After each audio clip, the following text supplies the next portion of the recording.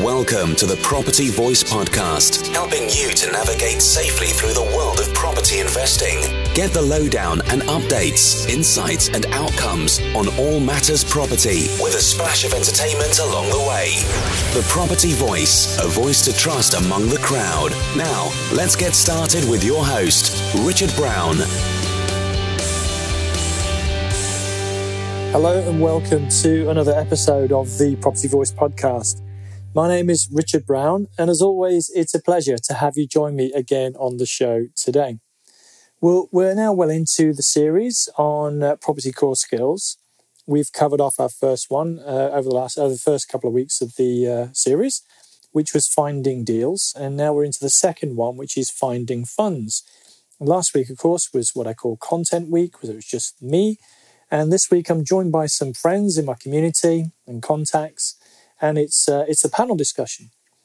And inevitably, as these things go with the Property Voice podcast in particular, the panel discussion was a little bit longer this week. So it was a little bit borderline last time out, but I managed to squeeze it into one episode. Hopefully you managed to listen to that in one sitting. But if not, maybe the dog did an extra couple of laps around the block, or you did an extra couple of laps around the block yourself if you perhaps got your gym shoes on or something. But this week, it was going to be stretching it a little bit. So what I've decided to do is make it a two-parter. So we're going to have part one this week, and we're going to pick it up clearly with part two next week. So in terms of finding funds, I kind of framed things last time out by saying we're going to look at three distinct areas, which is institutional finance, alternative finance, and creative finance. And this week, obviously, we'll focus primarily on the institutional and some of the alternative. And we're going to get through, quite an interesting array of topics. We can talk about some buy-to-let mortgages, some bridging finance, some development finance. And then we're going to start to look at, some more alternative financial structures and deal structuring, really, in terms of joint ventures or private loans or even land joint ventures. So that a hybrid, if you like, in that sense. So I've got the panel with me this week. They will introduce themselves for you in a second. We'll cover off the main topics, and then I'll do a quick wrap up at the end, and then we'll key you in for next week, hopefully. So enjoy. So I think what the best thing to do is we've got Bronwyn, we've got Nana, we've got Dominic, and we've got Anthony, who hopefully we're going to make this quite a healthy, lively, vibrant conversation. And what I suggest we start with is just a quick introduction, actually, from each one of you. And I'll probably give you a clue to a running order if you'd like to follow that, unless anybody would like to dive in and just steal a march. So who'd like to go first and just give a quick introduction? I'll go first. My name's Bronwyn Burncombe. Ladies first, there we go. Bronwyn Burncombe. I'm a property investor from Hampshire. So I invest in Southampton, Portsmouth, Winchester, Andover. I started investing in property about 8 years ago now. And I had been a banker, so I was a career banker in the rat race. Property enabled me to escape, and through various different strategies, I've been able to get the freedom to do other things. So the other things that I do is I travel the world now, but I wrote a book. Which published last year, and that's called Building Your Dream Life. And Building Your Dream Life is all about how I escaped that rat race and what it was that I did and my top tips and my case studies, So if anyone's interested, that's a really good book. But I'm really pleased to be here because I've used so many different financing strategies along the way, because I escaped pretty quickly within 2 years. So I had to use different financing opportunities. So looking forward to sharing those with you. Thanks, Bronwyn. Brilliant. And we'll probably link to your book in the show notes as well. So if anybody would like to read that. So thanks for sharing. So thank you, Bronwyn. Who's up next then?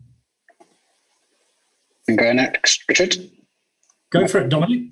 Yeah, my name's Dominic. I've been a property investor for about 4 or 5 years now, since 2017, I think. That's when I first started investing seriously, I guess. Before that, I was an accidental landlord. So I have a smallish portfolio, mostly buy-to-lets, HMOs and serviced accommodation. And my financing for those has mostly been a combination of self-funding, some investors, and also JV partners, a couple of JV partners on a few deals. Thanks, Dominic. That's great. Short and sweet, as I was expecting. Who's up next? I'll go. So I'm Anthony Boyce. I'm based in the northeast of England, Darlington to be exact. It's a hot market here at the moment with all the news. So what do? I'm an architectural designer. I own my own business. I'm a network host for the Property Thing networking group. I've been doing the architectural stuff for about 19 years, but only investing for probably just coming up to 6 now.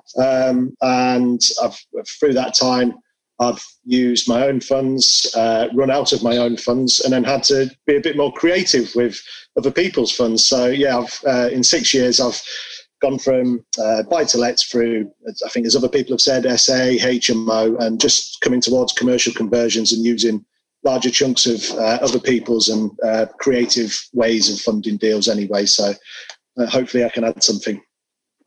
I'm sure you can. And I understand that your architectural practice is about to take off. Is that right? Well, it's called Rocket, Rocket Architectural Design. But no, it's going well at the moment. We're moving office tomorrow. I've gone from sort of my bedroom just before lockdown to we're on me and 2 other staff now. So looking to recruit still. So no, it's taken off. It's going well so far. Long may it continue. Good. You forgot to mention the firm, so it was just my way. Yeah, I'm not very good at the promotional stuff. You did fine. And by the way, that's a really good networking meeting. If anybody's looking to you're doing them face to face now. By the way, we were. When are we at? The 8th of July, but obviously Boris Johnson has put the skids on that for the moment. So no, we'd be probably August now. August. Yeah, as soon as we're allowed. Every time we sort of mention we're going to do one, the government locked down the country, so I'm just going to keep stum until August now. Don't say anything, please. No. So yeah, the Property Thing up in Darlington is a good networking meeting. I can vouch for that. So check that out, everybody. And we must give Nana a warm welcome. Come on, Nana, don't be shy. So yeah, my name is Nana, as Richard mentioned. I'm based in Sweden. But invest in UK, I really don't have any like area because we have our rent-to-rents in Swansea, HMOs 3, and then we have we're trying to complete, or they're in legals, one in Sheffield and one in Leeds buy-to-lets, and we have done one flip. So we really tried everything, I guess, in the lower level and trying to reach up. Beside that, I'm still stuck in the rat race. I'm not as free as Richard and Bronwyn is, but I'm hoping that I'm getting there. Beside that, I also have a podcast with my fiance. It's called Penga Flood Podcast. So it's in Swedish, but we interview English guests. So Richard have been on it. It was a pleasure. And I have 2 lovely daughters. That's me. Well, you can't have enough lovely women in your life, Nana. Normally actually at least one of them's jumping all over you when we're having our meeting. So I think Emily's making sure that she's well looked after today, I guess, right? Yeah, so she's calm. Well, so that's really great. So you've probably got a bit of context now, everybody. We've got, people towards the beginning. I wouldn't quite say you're a beginner, Nana, to be honest with you. But, and people who are further down the line, people who've done different things, in terms of finding funds. So hopefully a good, basis for a conversation. So with that in mind, I kind of set things up with the episode, which would have gone to air just before we did this panel discussion. And I asked everybody if they'd listened to it beforehand, and they all lied and said yes. But actually, thank you for doing that. That was really nice of you to endure listening to me. But I kind of was setting up to frame it that the way I look at finance is in 3 broad categories, which is what I call institutional finance. Some might call it more traditional financing. Then we've got alternative financing. And finally, we've got creative financing. And the broad difference being traditional or institutional is what everybody knows about. It's the banks, it's the high streets, it's the mainstream lenders. You might have heard of buy-to-let mortgages, you might have a residential mortgage, but we kind of can expand on that a little bit. And then I think it was Anthony who was saying when you run out of your own money, then perhaps you look at alternative sources. And so alternative usually means coming from an alternative channel, an alternative means. It could look like financing, but maybe comes from a different place. And then I guess the third category is what I call creative finance. And it's not what Enron does. It's actually, using contractual structures to mimic what financing looks like in many ways. So financing to me is all about deferring payment or getting some sort of financial contribution from a third party to your property investing activities. So it's a very broad definition, and which is why, Bronwyn, I couldn't resist. I'm going to have to plug it. The book, The Complete Guide to Property Finance. Actually, spoiler alert, it has over 50 different financing techniques mentioned in it. So there we go. I couldn't help myself. I had to mention it.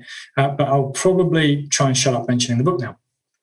But apart from the three broad categories, which we're going to get into, there's probably different approaches that we might consider depending on maybe our level of experience, maturity, our level of funding to begin with, and what we do or don't know, and who we do and don't know.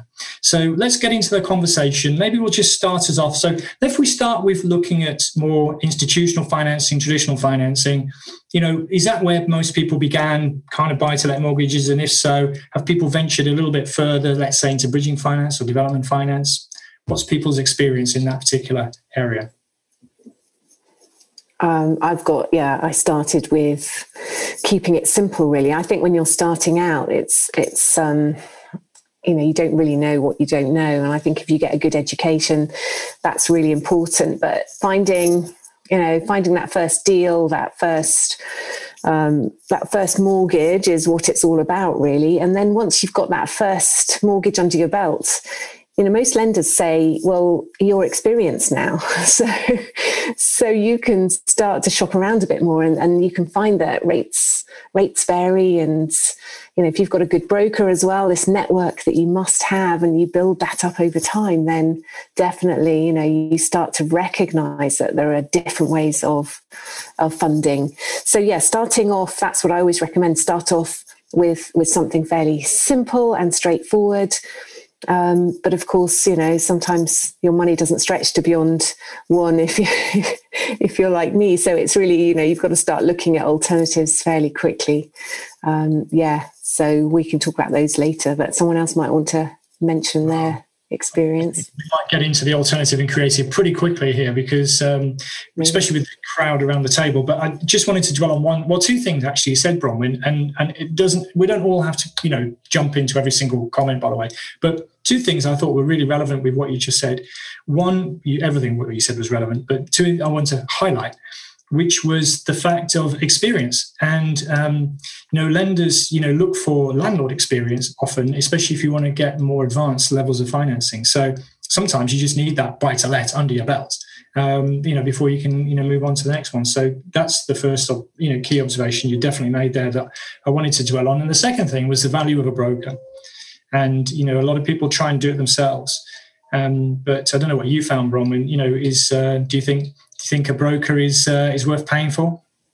Definitely is, and I think, my advice to the people that I teach is really about trying to find somebody that is perhaps also an investor themselves.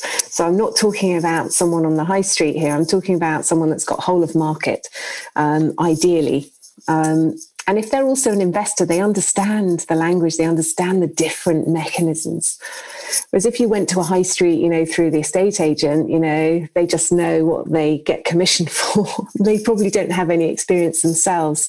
So, shop around. There are plenty of different people out there, and get someone that's recommended, perhaps from another investor. Absolutely. Perfect, thank you. So what about the other guys then, really? So what about bridging finance? What about development finance? Anybody looked into those sort of in this area of institutional financing? Yeah, so we do like Bronwyn mentioned. We took the alternative first. We bought our first one with just cash investors. And then now, 2 years later, it's the first time we're taking bridge. So we really hadn't done the normal buy-to-let route. We started with the more advanced things. But yeah, it's a learning curve. But you've taken bridging finance now, yeah? Yeah, now, yeah. Okay, so what kind of project was that, if you don't mind me asking? So that's buy-to-let, normal buy-to-let. So instead of us buying just one property, we will buy two properties, so money can go further. And you're using bridging finance for what reason? Yeah, because otherwise our money would run out if we just did one deal. So now we can do two instead with the deposit. So will you refinance them later or something? Yeah, to a buy-to-let. Yeah. So to get into the deal, presumably you're either adding value or you got some sort of discount that you can realise, which is presumably why you want to take bridging finance. I'm actually trying to eke out what the purpose of bridging finance would be. It's a fairly short-term arrangement, especially with the cost of borrowing on a bridging finance. But just one thing on bridging is, people do get a bit hung up about the interest rate, perhaps, on bridging finance. But if you think of it as just the short-term cost of doing business, where you can perhaps add some value or realise a discount or potentially both on your project, then bridging has got a place. And obviously, it means you don't have to use all of your own cash, as you were saying, Anna. Yeah. And the opportunity, we have to figure that thing, put that thing as well. The opportunity to do two projects at the same time rather than doing one and waiting. So, I mean, it's the speed as well. Yeah. Yeah, it's a term I use, deal velocity. It's just the recycling of your cash. If you can get in and out of projects, if you can spread your cash across multiple projects, it allows you to do more with less. That's right, isn't it? More with less. Yeah. Yeah. Cool. And Anthony, I'm looking at you really because I know that you're into some more kind of conversion/development style projects. Have you got involved in any of the sort of upper end of the scale, either bridging or development finance type of structures? We haven't got to the signing of the paperwork stages yet, but we're in the process. And like Nana's just said there's a deal came along. We needed to pay for it. We had another one in the pipeline already, and it was the opportunity cost. So we kind of, in order to get both deals, one is a commercial conversion, the other one a buy-to-let refurb. We ended up sort of buying one with cash. We're then going to apply for bridging so that we can then fund the refurb on the buy-to-let, basically. So as you say, deal velocity, it just makes sense rather than leaving chunks of cash tied up, not having the money to do these things. It just keeps the snowball rolling, really.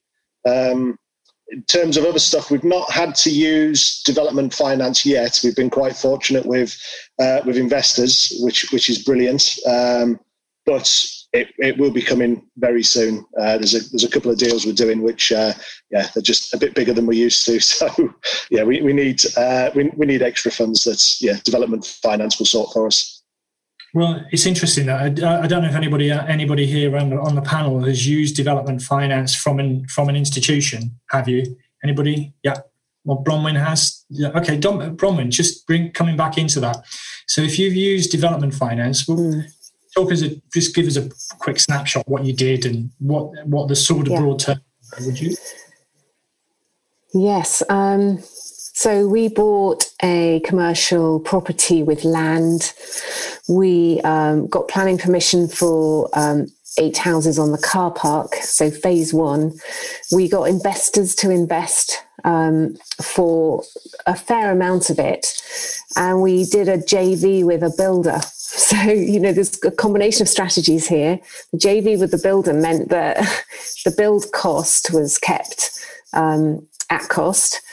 But what we needed to do was to fund that build and pay the cost to the builder. So, that we went traditional route. We did shop around a little bit. We certainly would probably go down a slightly different route next time. But we had them ready to sell a year ago last March, and we all know what happened last March. The show home was beautiful, but no one could go and view it. So we've actually ended up having to pay a huge amount of interest on our development loan. And I know if I'd gone with a certain other crowd lender, we may have had a bit more flexibility there. But anyway, yes, we've paid that off now. Luckily, we've got two that are just going through. The last two are just going through conveyancing, which has taken forever, but that's another story. So development finance, didn't enjoy it, not flexible, huge fees on rolling over because we had no choice. And I would certainly not go with them in the future, I'm afraid. Well, it's interesting. I'm glad you brought that up because, I think development finance through an institution. So what I'm talking about here is, people you could just Google and you'd find them, right? So rather than it being a friend or, or even a crowdfunding platform that you're kind of alluding to, although that's borderline either way. But it's complex, right? And there's you need experience to get the development finance, but you can't get the development finance until you got the experience. So it seems a bit of a chicken and egg situation. I found that myself when I was stepping out into development finance. I was like, "Oh, could you give me some development finance, please?" And they said, "Have you got any experience of a development exactly looking like the one you've just done?" I said, "Well, that's the first time I've ever done it." I said, "Well, come back when you've done one, and we might talk to you." And I was like, okay, thanks for that. That was not very helpful. And then when you do start talking to them, it's like, okay, so we're going to send our QS round every time you want some money. And by the way, you're going to pay for that privilege. So, the fees are eye-watering as well. I think just to paint the true picture, I think accessing development finance as a newbie is tough. And also the level of fees and costs involved can, as you experienced, Bronwyn, by the sound of it, not just the interest costs if you roll over, but all the fees going into it, perhaps coming out of it, perhaps quantifying the works before the monies are released to the builder. And by the way, they control who the builder is. So you can't just use your mate round the corner necessarily with an institution, because they'll say, well, they don't have the right level of, track record themselves. So it is, it's good to have access to development finance, but there's a lot of restrictions.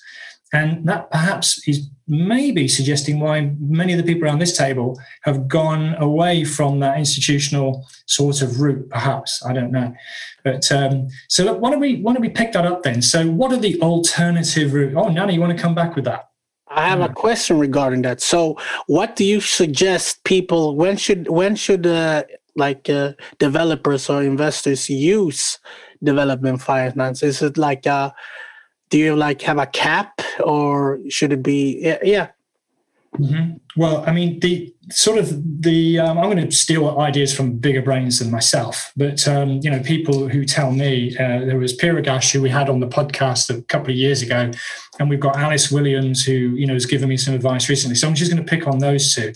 And Piragesh basically says development is defined where you're substantially altering the structure of the land or the property. So it's in excess of 40%, cost on top of the value of the land or the property would be where you start to step into development finance. Now, usually there's these rules are not hard and fast. They kind of can flex, but there's a substantial amount of value that you're sinking into the project, rather than doing a refurb.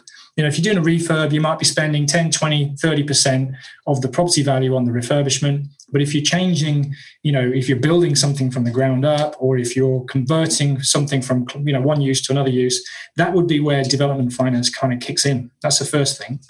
The second thing, though, would be what Alice was saying. She's got a good way of explaining things. And one of the things I picked up from her was the idea of experience again. So we talk about experience. So the problem I found is, I'm an experienced investor, and I was an experienced, I'd done conversions and BRR style projects and things like that before I had my first development project. But I had my first development project and the institutions wouldn't look at me, particularly. And so what Alice says is experience is relevant. when you go for institutional development finance. But you can borrow the experience, and that's the term she used, borrowed experience. And I thought that was really handy, because you can borrow the experience by maybe buddying up. So it could be with another investor who's got the experience. It could be a builder who's got the experience. You could have the borrowed experience from the team that you're working with, so that you lean more on them rather than yourself. And you go, well, actually, I've got all these professionals working with me. So they're the sort of main ways in which you can borrow the experience and perhaps gain access to development finance, even if your own developer CV doesn't suggest that you have the track record to qualify. So thanks for the question, Nana. That's what I would say. But the good news is, and this is where I'm going to cue you up really, even though the lenders wouldn't entertain the idea of development finance with me, there were some private individuals and alternative platforms that, were happy to go, well, Richard, you look like a decent guy. You've got, all this experience, all these properties behind you. As long as you do it right, yeah, we'll back you. And so that took me into more the alternative financing stream. That's where I want to go now with a part of the conversation. So I think basically, if you've got a good broker, whether it's for buy-to-let or bridging or development finance, go and talk to them. They'll probably tell you much more than certainly I could. I can't speak for everybody on the panel. But what we can probably take us down now is looking at alternative forms of financing. So that's it looks and feels like finance, but perhaps it comes from an alternative source. So who'd like to talk about what they've done in that area? And Dominic, we haven't really got much from you so far. So what do we get you starting us off here, if that's okay? Yeah, sure. So I've on one project I had funding from an investor. So a loan of about, I think it's 50,000, if I remember rightly, to help purchase and refurb a property. So obviously that was a short-term loan, higher rates than you might get from a bank, but obviously a lot easier to access. And then as well as that, I've used JV partners as well. So I've gone in 50-50 on some projects, quite a few projects now actually, with a couple of JV partners. Mm-hmm. So yeah, as well as institutional investment, those two have been my main sources of finance. Something you said there actually really resonated with me. You said easier to access. So what do you mean by that? Well, the lender was someone within my network. So obviously someone who knew my track record and trusted me. So basically based on my past history, they were willing to loan me the money, not without kind of any security in place, obviously, but it was a lot less security than I would have got, from a bank or from a bridging lender or anything like that. So, yeah. Yeah. So access to a network of yes. people. And by the way, I guess it wasn't computer says no. Yeah, exactly. So, it's pretty more straightforward. Yeah. More straightforward. Any other benefits you can think of? In what respect? Well, was it quicker? Was it, it's definitely much quicker. Definitely less paperwork. Yeah. I mean, I've had mortgages, like just buy-to-let mortgages, sort of taken months and months to complete. And this was obviously like, I don't know, a couple of weeks, so it's a lot simpler. Yeah. So that was focusing more on that sort of more private loan by the sound of it. Yes. Right? Okay. Indeed, yeah. And then you also said you've done some joint ventures. Yes, I've done some joint ventures with a couple of business partners. So we've basically gone in 50-50 on a number of projects now.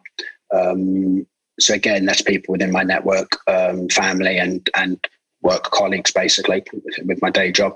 So they, again, know what I do, looked at past projects and track record, and have agreed, to go in on a project and on a 50-50 kind of split basis on profit and on expenses. Okay, sounds good. I probably want to get into maybe some of the detail of like how you found those people to invest with you. But before we do, let's probably just bring everybody else into the conversation and just get a picture of, in terms of alternative financing, what have other people done? Have they done similar things to Dominic or different things? You don't need permission, Nana. Go for it. He's putting his hand up. He's so polite. Yeah. Yeah, so we actually, the flip we did, we structured it as a JV. So the person came in with the funds, and we said he will get 30% of the profit of the sale price. And then afterwards, it's now gone on to a private loan. And now the term was, as long as we're not in a project, you won't get no interest. So we really structured really good on afterwards. So you've done like a joint venture, and you managed to get kind of payment, almost like a facility by the sound of it. So you would only pay when you actually use the money in a project. Is that about right? Yeah. That's how because we're not doing flips at the moment, or we wasn't, who knows, with this current market, but we wasn't. And then we said, okay, so do you still want to invest with us? And he said, yes. But then now we will need to, when we find a project, then your money will start working. Otherwise, and he said, it's fine, because he made a lot of profit on the other one. Sounds good. Sounds good. Okay, and so Anthony, you're off mute, so you're poised. Fill us in. Yeah, well, we're just in the midst of trying to set up something creative with an owner. So it's a commercial conversion again. It's already got planning. He's sorted that out. It's already got building regs actually as well. The owner is a bit of a developer handyman himself. So we've gone in and said, look, at the end of the day, we're after 20-30% profit so that we can refinance at the end onto a traditional commercial mortgage. We're going to run these as serviced accommodation. So that's how much we're going to make, 4 times however many flats. 4 times flats. This is how much our development costs we reckon are. So this is how much we can afford, after our profit. This is how much we can afford to pay you.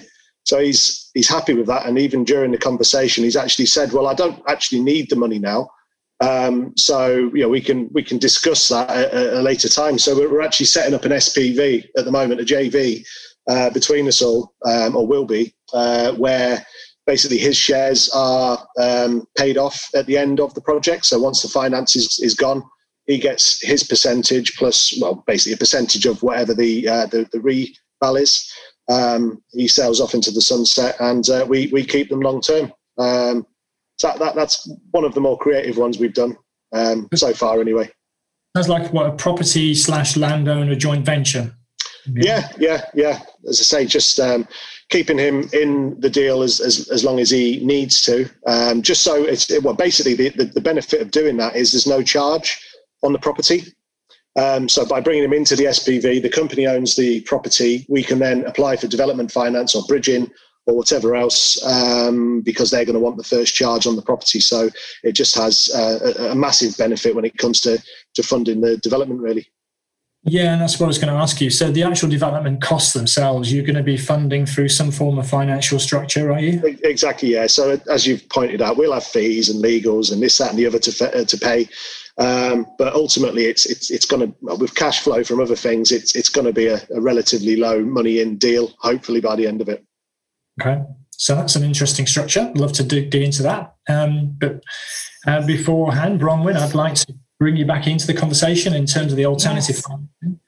Yeah, sure. I mean, working with other people's money has been really critical for us in the first 12 months, really. So finding investors, friends, family, people, colleagues, anyone who might be interested in perhaps benefiting, and that's the point. Can they benefit from my knowledge and get a better return than if they left the money in the bank? So that's very much the approach that I took early days. And then we've done some more, once you do something, even if it's just a cash flow loan for 6 months, you're building trust with that person, and then they get more interested. So I think one of the more interesting ones we did was a conversion of a house to 6 flats. And that was a special purpose vehicle, SPV. We brought investors in as joint venture partners, but we were doing all the work, and they were the ones putting the money in. And then the plan was to sell the flats at the end of it. Now there's quite a big case study around this. If anyone's interested, I'm happy to share that with them. But, the great thing there was that they were investors that had invested with us maybe once before. And then one of those investors brought another investor in with him. So their network is fantastic. But, in a JV, you're sharing risk. So it's a very different situation than a straightforward loan to you personally. And there's all sorts of things you've got to be aware of. FCA regulations, are they high net worth, sophisticated lenders, sophisticated investors? And so, you do have to be wary of that when you're borrowing from other people. But this 6 flat, it wasn't straightforward. It was always complicated. They always are. There are delays, there are issues. But, when you've got investors that can come around and come and view it and maybe look up, one of them looked after the bank account. He was an accountant. So I said, great, you look after the bank for us. You pay the bills, we'll get them involved. Then, that worked really well. And so I think, with a complicated project like that, you've got to pull it together as an investor pack so that you've got something to give to a potential investor so that they can see what the ins and outs are and the risks. So that's probably a more complicated example of what we've done. Right, I'd say, I think, everyone's giving some really good examples about, I'm going to use the phrase and then I'm going to give you a view about it. And I want to see your reactions as I use the phrase, which is using other people's money. All right. So using other people's money sounds very cold, heartless, ruthless, impersonal to me. But we know what we mean by that, right? We're utilizing other people's financial resources for a win-win outcome. I think the other point came out. And it's also about relationship. It's also about, giving something back to the other party and getting some kind of involvement. It doesn't necessarily have to be writing the checks or processing the bank payments, but, just being part of something. So would you just take us into that direction? Using other people's money? What do we think? Is it about using money or is it about something else? Let's build on that theme a little bit. Yeah, I think initially, when you mentioned that, I think the first few times we did it, when we'd kind of run out of money, we've leaned on family members and offered them a return. It did almost seem like almost we'd failed, or it was, as you said, a bit of a dirty way of saying it, a dirty word. We're using other people's money. What are we doing wrong? But once you get your head around the concept, and I think as Bronwyn said, you are offering a service. Some people like to learn. So it's amazing when you go to sites, even on just a buy-to-let refurb, the things that they've not seen before. So there's an educational part of it. Some people just like their return at the end of the year. You're offering a service, and it's as you say, they can be as interested as not as they want to be, really. Once you get over it, it's a good thing for everyone, I think. Yeah, I agree. One of my JV partners had a lump of cash sitting in an ISA. It was earning, I don't know what it was, earning like 1.5%, something like that. I think major. So only too happy to loan it to me and to go 50-50 on a project. And I haven't worked out exactly what the income has been on that, but it's a lot more than he was earning on his ISA. So it's a win-win for everybody, really. Yeah, I think the important thing when you're talking to investors is never really to ask for money. It's more about what is it that they want and need, and what are they interested in. And if they're not interested in property and they think property is really risky, it's unlikely that they're going to want to be involved. But the ones where their eyes light up, and I had a gas service engineer as one of my investors, he actually stopped his job on my boiler and he said, "Oh, you're doing property. I'm really interested in property." And I'm like, "Oh, okay." And, he's now a really good JV investor with me. But, it took a couple of years to get to that point where doing a JV was potentially doable for him. But, fantastic. It's a real win for the other person. And that's the way to look at it, rather than thinking, oh, my goodness, it's a big responsibility as well. But they're actually benefiting from your knowledge. And that's the great thing. Yeah, it's just to dwell on that. I mean, it's come out a couple of times now from a couple of you, and I phrase it. Let me just put it this way. I remember somebody once saying to me something on the lines of, "But I'm putting all the money in, so I'm taking all the risk," or words to that effect. And I was like, well, it's not actually like that. There's an awful lot of value that I'm bringing to the party. If that person's bringing all of the money, that's got a value. But the contacts, the deal, the know-how, actually managing it, the delivery, safeguarding their best interests, there's the network that I've got, et cetera, et cetera, et cetera. I'm sure I can see people nodding as I'm sort of relaying that. So there's a value beyond money.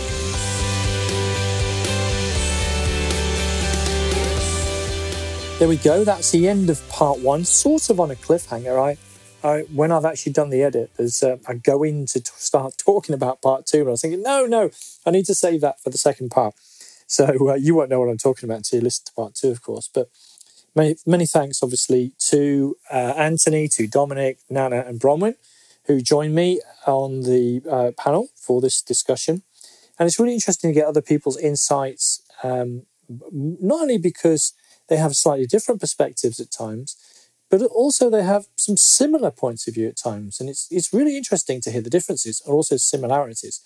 And then that started to come out in part one of this conversation. And I think you'll find it will come out more in part two. So we talked a bit about, the sort of more institutional finance and some of the alternative financing. And let's face it, it's more interesting as we get into more the alternative and the creative financing. And I think one of the cues was that get a good broker, basically. Get a good broker, and then you can access most of the institutional financing options and find out what they are that way. But some of the unspoken stuff is around alternative and creative. So we're getting to the juicy bits now, and I've probably left you, hopefully, wanting more. So please come back next week and listen to some more as we pick up part two of this conversation, this panel conversation around finding funds. So the show notes are going to be over the website, thepropertyvoice.net. So you can find that along with links to some of the resources that I've mentioned and some of the social media links for our panelists. So you'll find those there.